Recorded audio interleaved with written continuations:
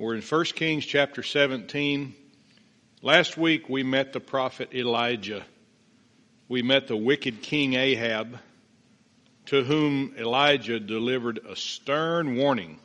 And that warning was, "As the Lord God of Israel liveth, before whom I stand, there shall not be dew nor rain these years, but according to my word." Elijah turned and went to a place by the brook Cherith where he would hide and where God would provide. And the ravens brought him 2 meals a day. The brook brought him water to drink. But lest the prophet be comfortable and grow complacent, God dried up the brook and he moved Elijah.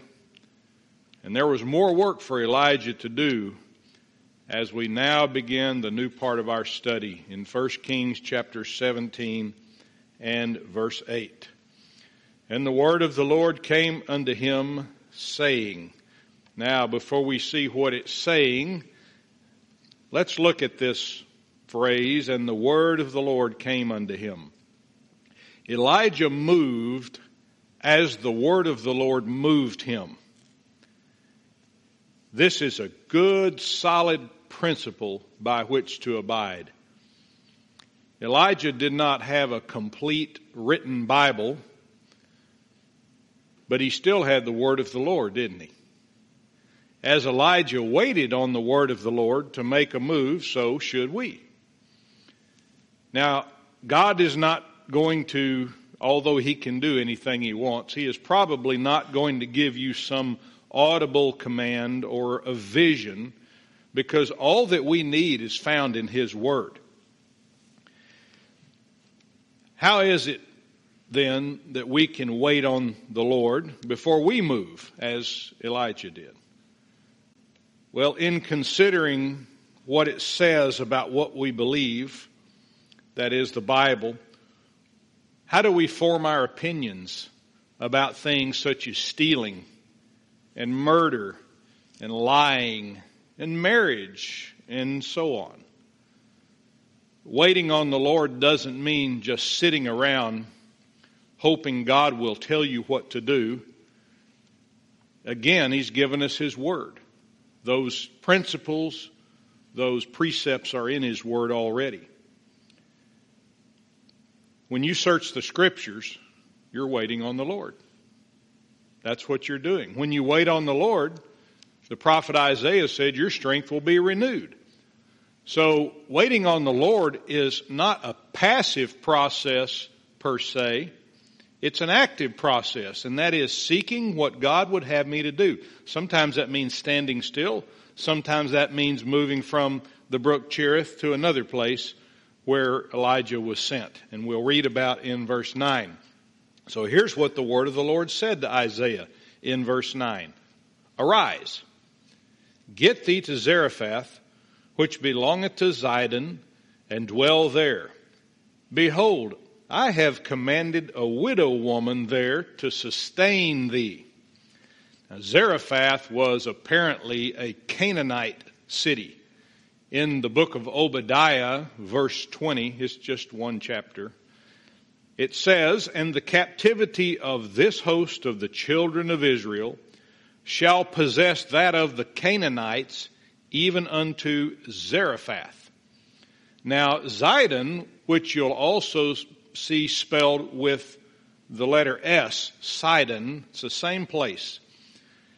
Sidon was the firstborn son of Canaan, who was Noah's grandson. You remember you had Noah and Ham and Canaan.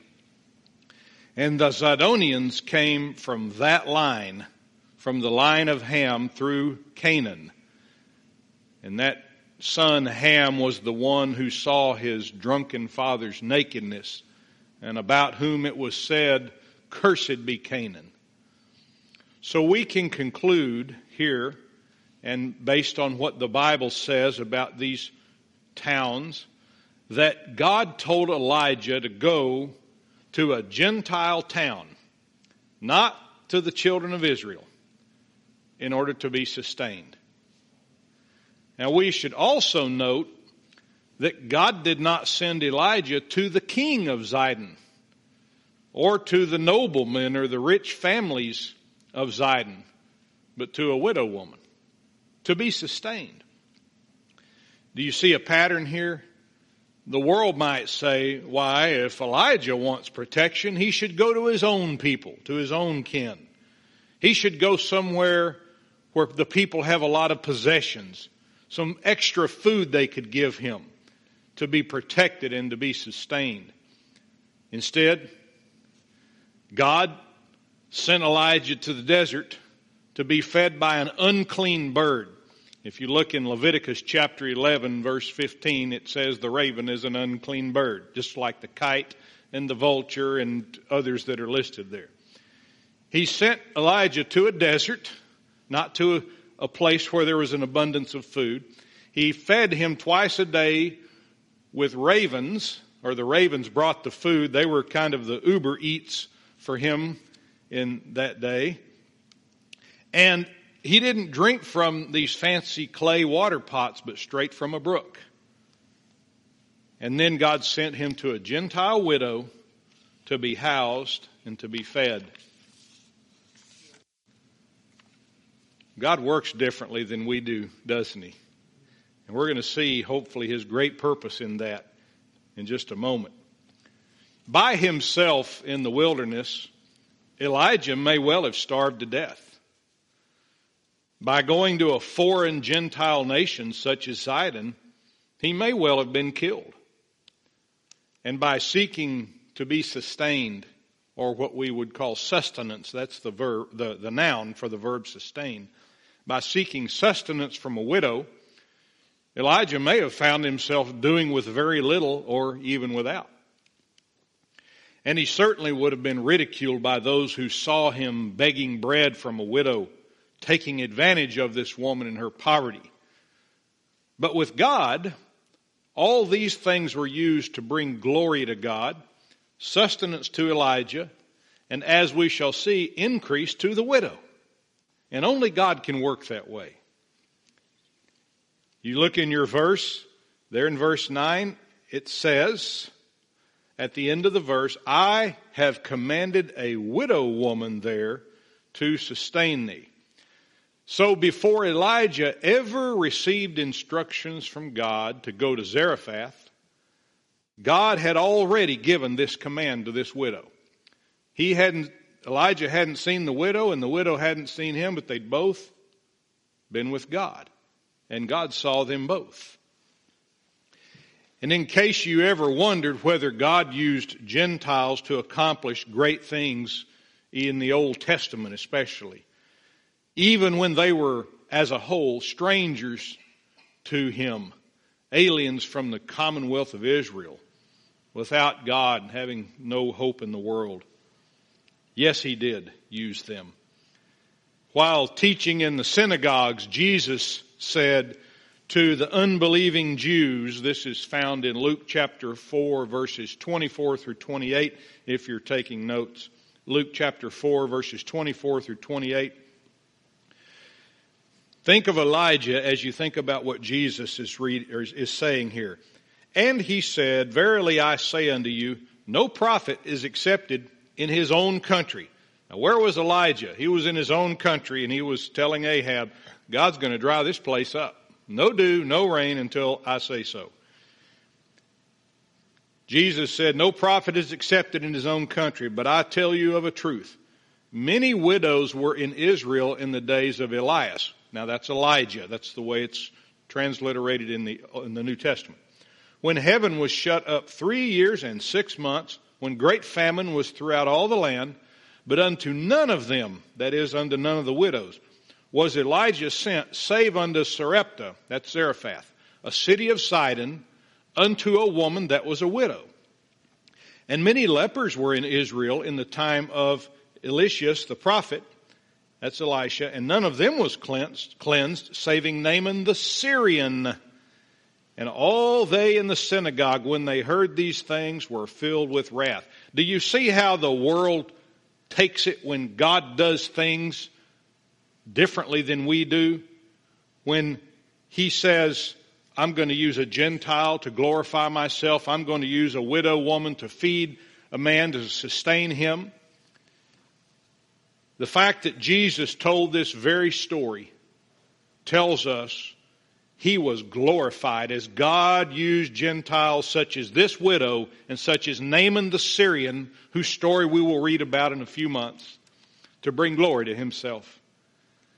And look back in the text at this phrase, to sustain thee, in chapter 17 of 1 Kings, there in verse 9. To sustain thee. That's what God commanded this widow woman to do. What does this mean?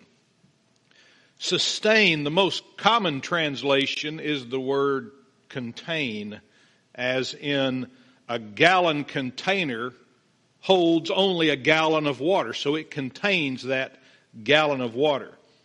The first translation of the Hebrew word in the Old Testament, the word that is translated as sustain, is the word nourish. That's the first time it's translated in the Old Testament into an English word, nourish. It's found in Genesis chapter 45, verses 10 through 11. Genesis 45, verses 10 through 11. And thou shalt dwell in the land of Goshen, and thou shalt be near unto me. Now this is Joseph telling his father. Thou and thy children and thy children's children, and thy flocks and thy herds, and all that thou hast, and there will I nourish thee, or sustain thee. For there are yet 5 years of famine, lest thou and thy household and all that thou hast come to poverty.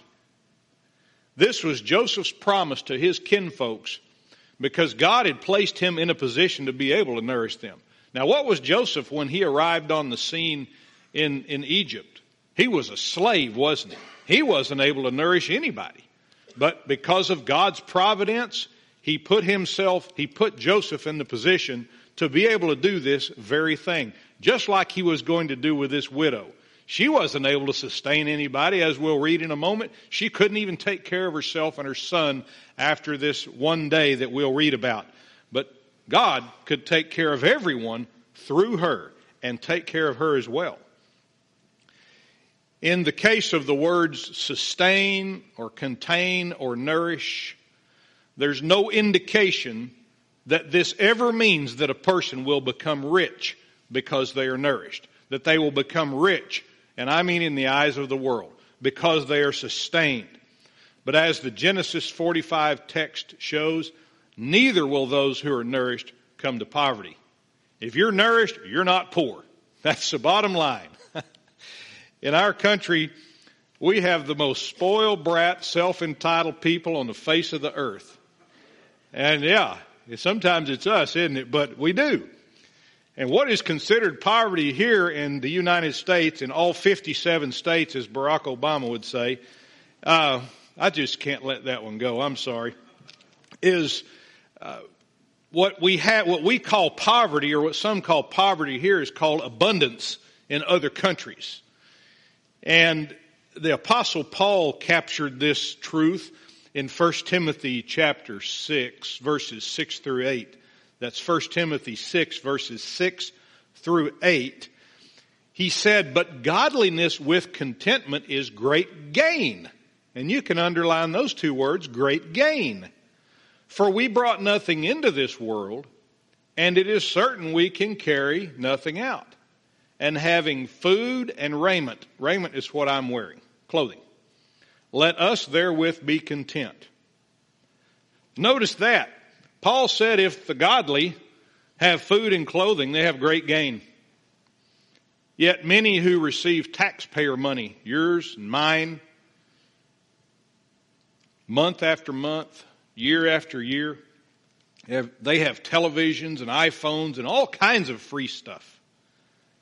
Many of them are able to work, physically able to work, but they choose to enjoy life at our expense. And when their behavior is criticized, do you know what the critics say?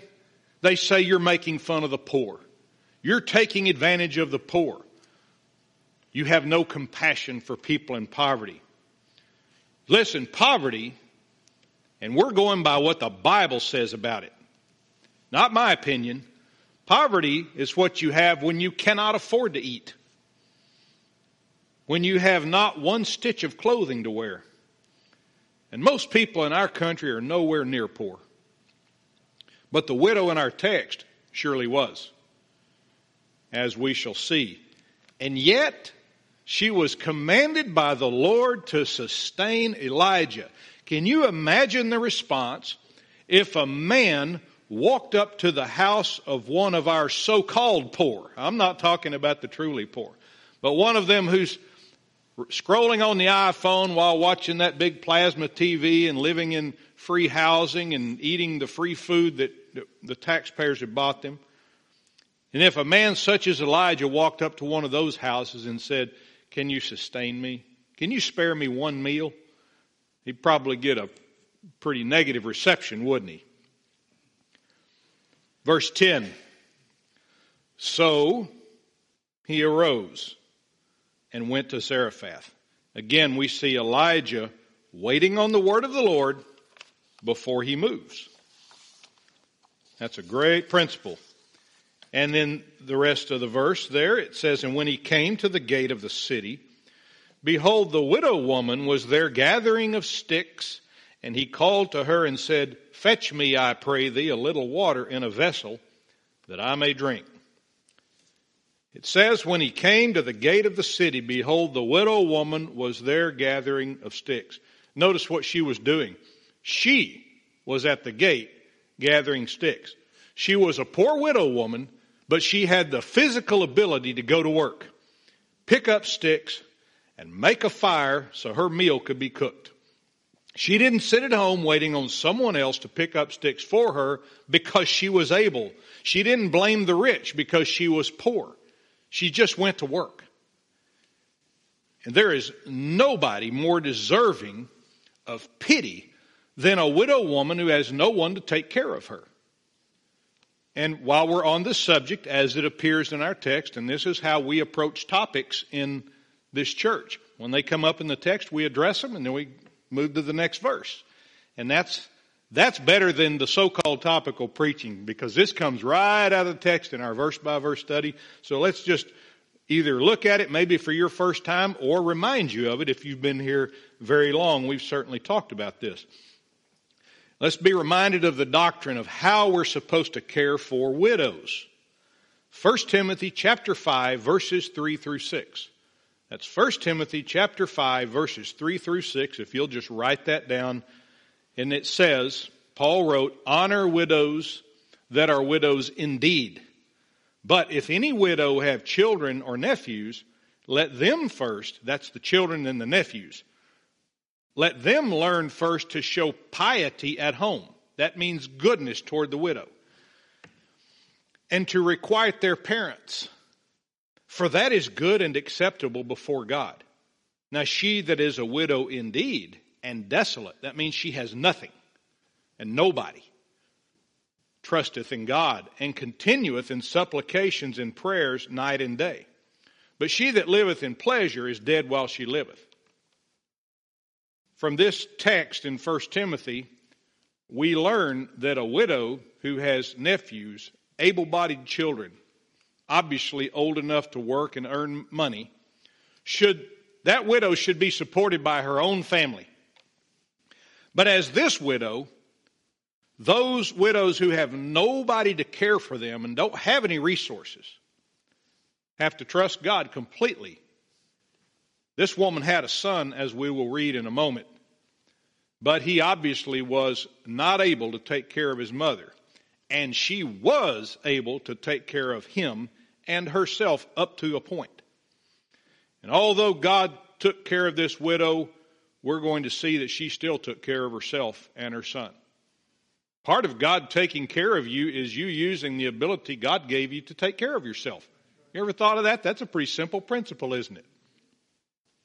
God gave me, and I praise Him every time I hear somebody get sick of anything. I don't care whether it's cancer, COVID, the flu, a stomach bug. God has given me a wonderful immune system, and I appreciate it. But you know what I don't do? I don't think, well, I'm not going to get sick and go start putting my hands on door handles and wiping my nose and eating after other people and dipping my hand in the candy corn jar after someone else. I'm not doing that. I'm going to take my vitamins and my supplements and wash my hands, and I'm going to do all of that, all the while thanking God. So God has protected me, but He's also given me the ability to care for myself. So there's your principle in action with this widow as well. We have had widows in our church who had children who could take care of them. We've had widows who had nobody to take care of them. Our widows' needs, as far as I can tell, by the grace of God, have always been met. I don't believe we've ever had a widow who has starved to death who was a member of this church, or even who came to this church and whose needs we knew about. And thank God that He takes care of widows. And He tells us how it's supposed to be done. Both of my grandmothers were widows, and their dead husbands left something for them to live on. It wasn't much because they didn't have much. But both of my grandmothers had children and grandchildren who were able to take care of their needs if their income wouldn't meet that need. We were able to do things for them physically if they were not able to do them for themselves. And so we did. And at no time did either of my grandmothers ever go to their churches and say, I need help. That would have been a shame to my family on both sides to have ever put them in a position to have to go ask for help from the church because we disregarded what God's Word says about the matter. But at the same time, both of them participated in their own care without needing much help until they were too sick, too ill to be able to do so. And then we did what we could for them up until they died. The people in our country need to hit the reset button on what poverty is and what the responsibilities are when it comes to taking care of widows or any other group for that matter. Our text says about Elijah in verse 10, and he called to her and said, fetch me, I pray thee, a little water in a vessel that I may drink. Once again, from a worldly perspective, this is unconscionable for a perfectly healthy prophet to ask a working widow woman to get him a drink of water. Now just picture that image in your head and picture what the worldly perspective is. But the spiritual perspective, which we're going to learn much about here, I hope, from a spiritual perspective, with all the context we have and all the context we're about to have, this request from Elijah was perfectly reasonable, even biblical. Number one, remember, God had already told Elijah that He commanded this widow woman in Zarephath to sustain him. Now, where does that put all the pressure for this to happen? Puts it on God, doesn't it? And that's where we want it. Number two, God had already provided for Elijah in a desert or in a wilderness by using ravens and a brook. If God could use an unclean bird to do diner dash duty for Elijah twice a day, then He could use an unclean Gentile woman, a widow at that, to do the same and even more. And number three, this request was reasonable because it would be a test question to determine if Elijah was addressing the right widow. What did Jesus say about the widows? There were many of them. There were many widows.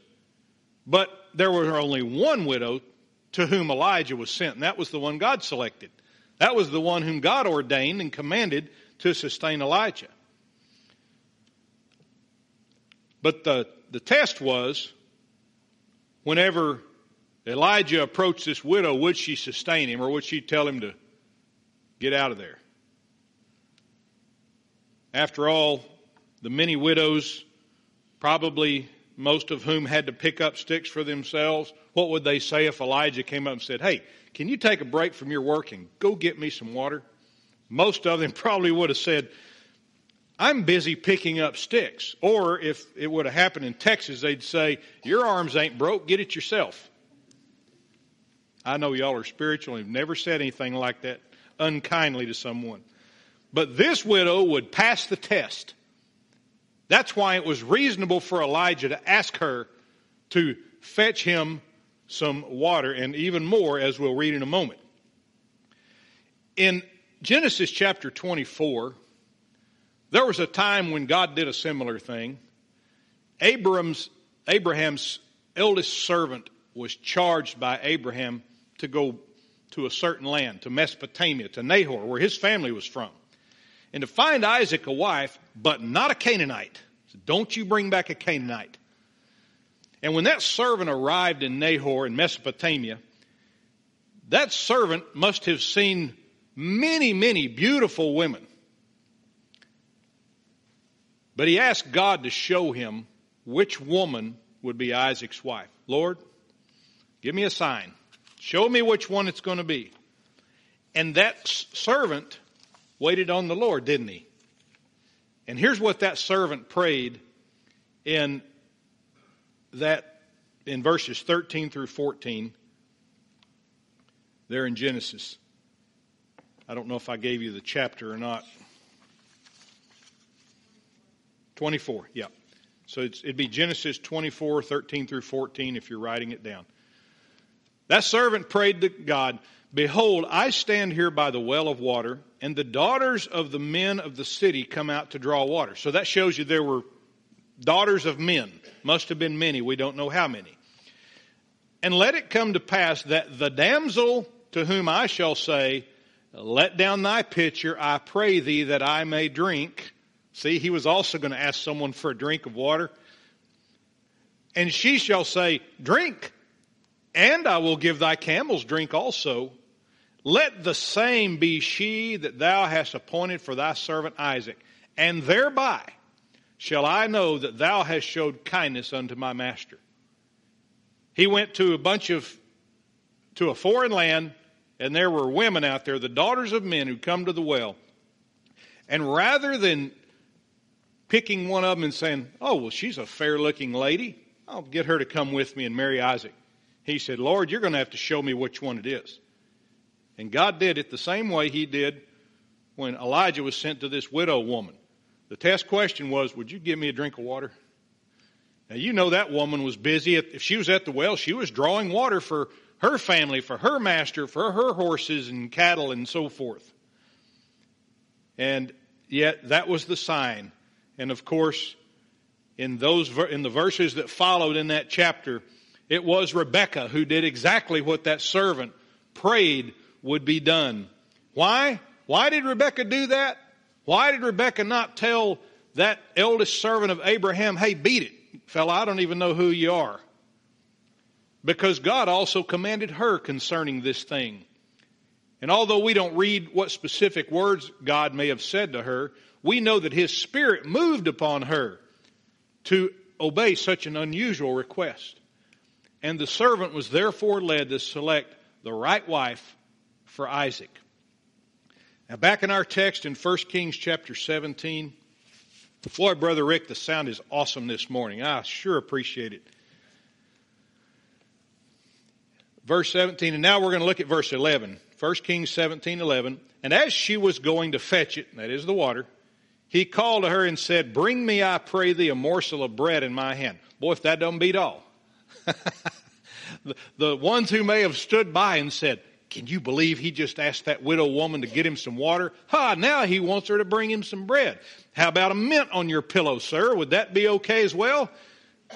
But that's not the way God sees it.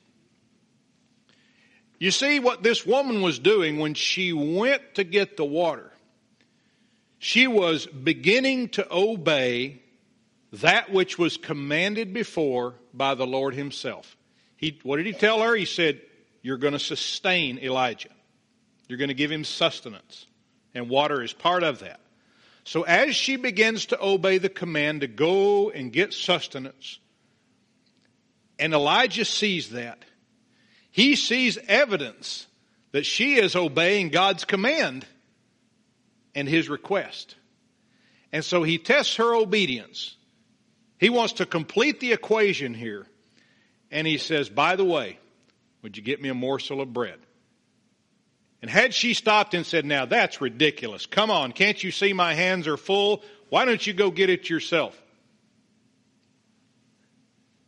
Giving him food and bread was the same ministry the raven and the brook had performed before. Now watch how this unfolds, because this is beautiful. Verse 12. And she said, as the Lord God, thy God liveth, I have not a cake, that's a cake of bread, but an handful of meal in a barrel and a little oil in a cruse. And behold, I am gathering 2 sticks, that I may go in and dress it for me and my son, that we may eat it and die. That doesn't mean she was going to get food poisoning. It means that was her last meal, literally. And I'll tell you about her character. She was willing to die rather than to put someone else out. But she was trusting in God, as we're going to see. And although Elijah knew this woman was a widow, he may not have known exactly how destitute she was.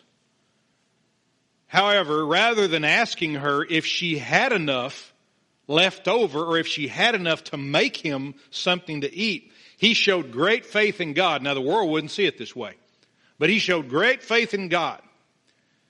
That is, if God commanded the widow to sustain him, then Elijah already knew that the widow would have enough to sustain him.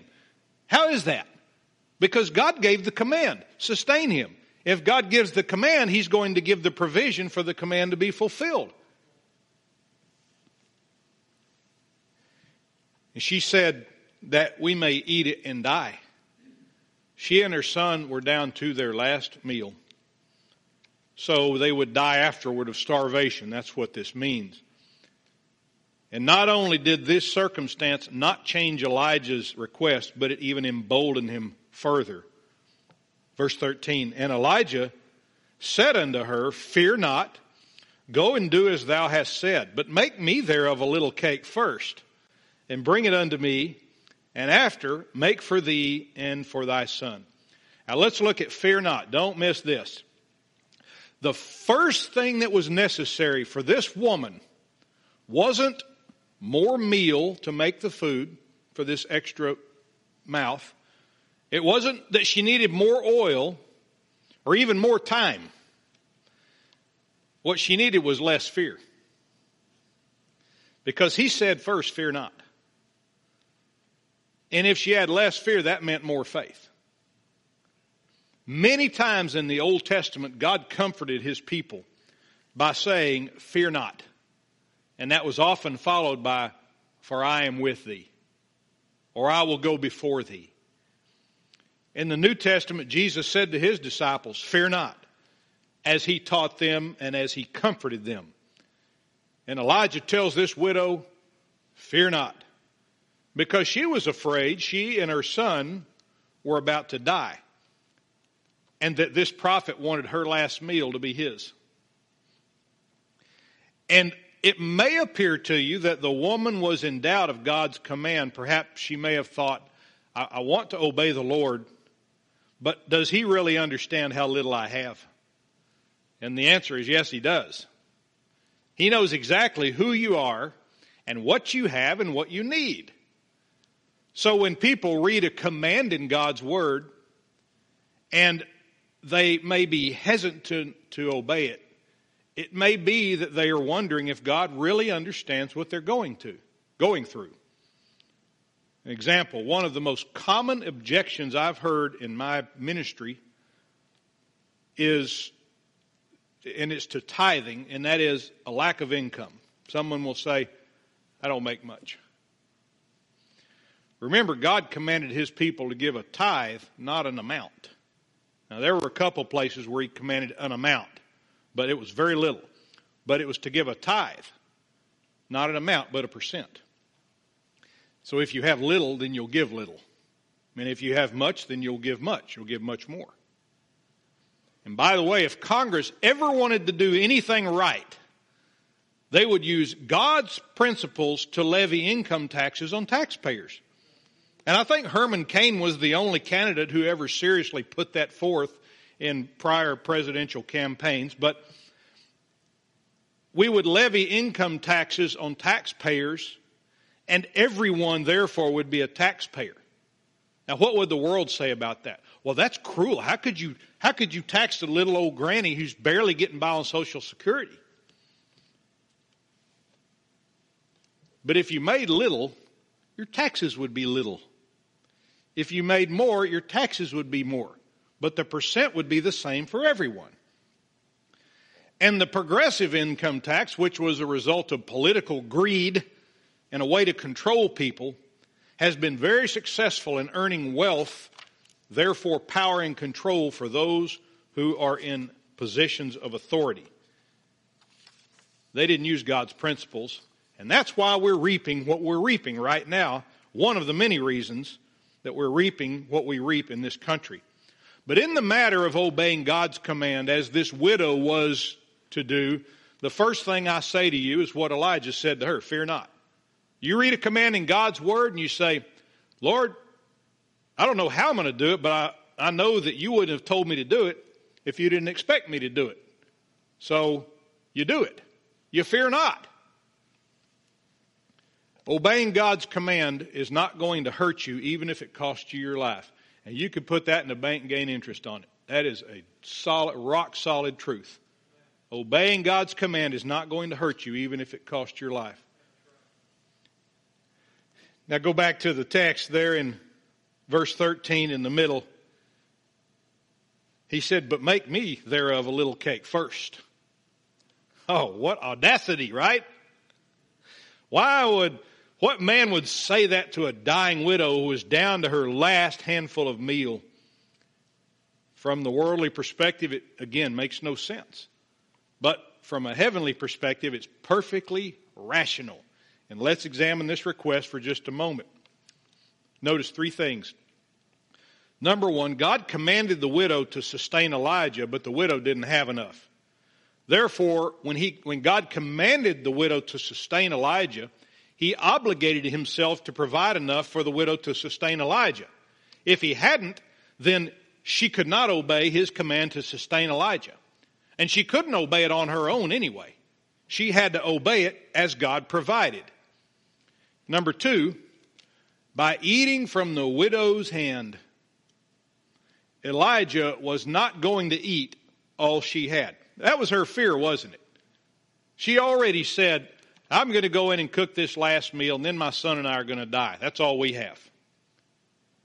And here comes this brave soul, Elijah, and he says, hey, before you make that last meal, make me something first. But the truth of it is, even though Elijah ate from her hand, he wasn't going to eat all she had. He couldn't. There would have to be enough to not only feed the widow and probably her son, and it did feed her son, but we'll get to that. Because if there wasn't enough to continually feed this widow, how could she stay alive to sustain Elijah? That was the command she was given. She wasn't given a command to just give him a biscuit and say, hey, buddy, you're going to have to go down the road and find someone more food. God says sustain him. What did God do with Elijah out in the wilderness? He sustained him. He didn't just drop one meal and say, hey, you're on your own now. You know, your coupon's used up. He kept feeding him and kept giving him drink until he dried up the brook and then sent him to Zarephath. See how this is coming together? And thirdly, Elijah's faith in God's plan was so strong that he knew that whatever the widow made for him would not keep her and her son from also eating. In fact, their portion would be enough to at least keep them from dying after that meal. And we know these things already without having to read ahead, but let's go on. Verse 14. For thus saith the Lord God of Israel, the barrel of meal shall not waste, neither shall the cruse of oil fail until the day that the Lord sendeth rain upon the earth. It says, for thus saith the Lord. Okay, that phrase right there is the predicate. It's the foundation on which Elijah gave the order to this widow back in the previous verse. He told her, make me a cake first, and then you make something for your son and you. And when he made that command, or that gave that order, Elijah wasn't being brash or presumptive because of his own confidence. He gave that order because he was confident in the Lord. He was confident that God would do what he said. And it says there in verse 14, the barrel of meal shall not waste. The word waste is translated 57 times in the Old Testament as the word consumed, 20 times as the word finished. Its first use was found in Genesis chapter 2 and verse 1. Genesis 2 verse 1, where it's the word finished. And it said, thus the heavens and the earth were finished, and all the host of them. So the barrel of meal will not be finished. It will not be consumed until the day the Lord sendeth rain upon the earth. And then it said, neither shall the cruse of oil fail. And that word fail is decreased or lack in other places. Just like the barrel of meal, the cruse of oil will never run out. I think we have time to do this. Let's step back in time from this event and go to the tabernacle in the wilderness, particularly to where the scriptures teach us about the bread and the oil in the tabernacle. Exodus 25:30. Exodus 25:30. Here's the command concerning the showbread.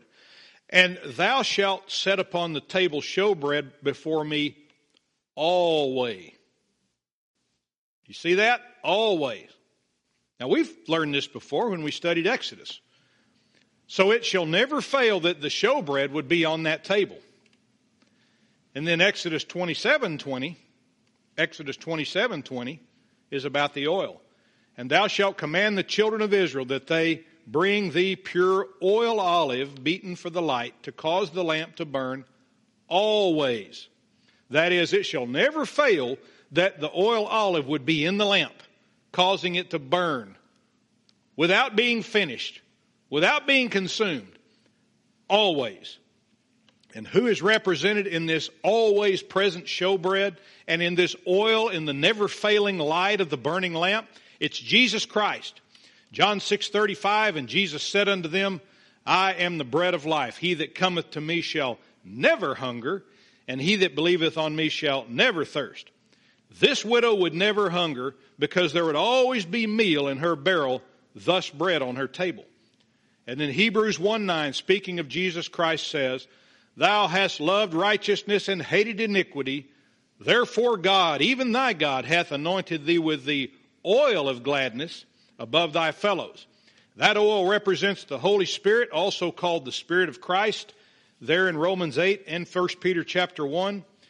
And perhaps you wonder, how does that never-ending cruse of oil and never-failing oil in the tabernacle lamp have anything to do with the Spirit of Christ? And your answer is found in Hebrews 9:14. How much more shall the blood of Christ, who through the eternal Spirit, eternal, offered himself without spot to God, purge your conscience from dead works to serve the living God? Do you see the lesson God is teaching Elijah and the widow and perhaps her son, definitely us, with the never-ending, never-consumed barrel of meal and the never-finished oil in her cruse? The lesson for some will be very shallow. They'll say, well, the prosperity gospel is alive and well. All you have to do is ask God for food and oil and He'll keep your cup running over. And then that's it. But the real lesson is that Jesus, the bread of life, and His Spirit, the eternal oil of gladness, are found through faith in God. Faith in the record He gave of His Son. In Him, not the barrel of meal, we have life. In Him, not the cruse of oil, we shall live forever in Christ by His Spirit. The meal and the oil and the barrel and the cruse will one day burn up. But those eternal truths which we glean from this passage will not. And we're done. Praise God. Any questions or comments about the lesson? All right, well, let's be dismissed in prayer. Father, we're so thankful for those who came, thankful for those who watched online. And Lord, we lift up the many sick of our number who were unable to be here. Pray your hand upon them as you heal them and bring them back into your service. And Lord, we pray as we go into the next hour that the Word of God will be high and lifted up and our hearts will be pointed heavenward. The cares of this world would disappear from our thoughts in favor of what we should learn here today. And Lord, may we leave this place edified as the body of Christ and ready to evangelize sinners, to be good fathers and mothers and husbands and wives and workers, friends, and even strangers in the marketplaces and in the streets, that our light would not be hid under a bushel, but we'll be set up on a hill for all to see what Jesus is doing through us. And it's in His name we pray. Amen.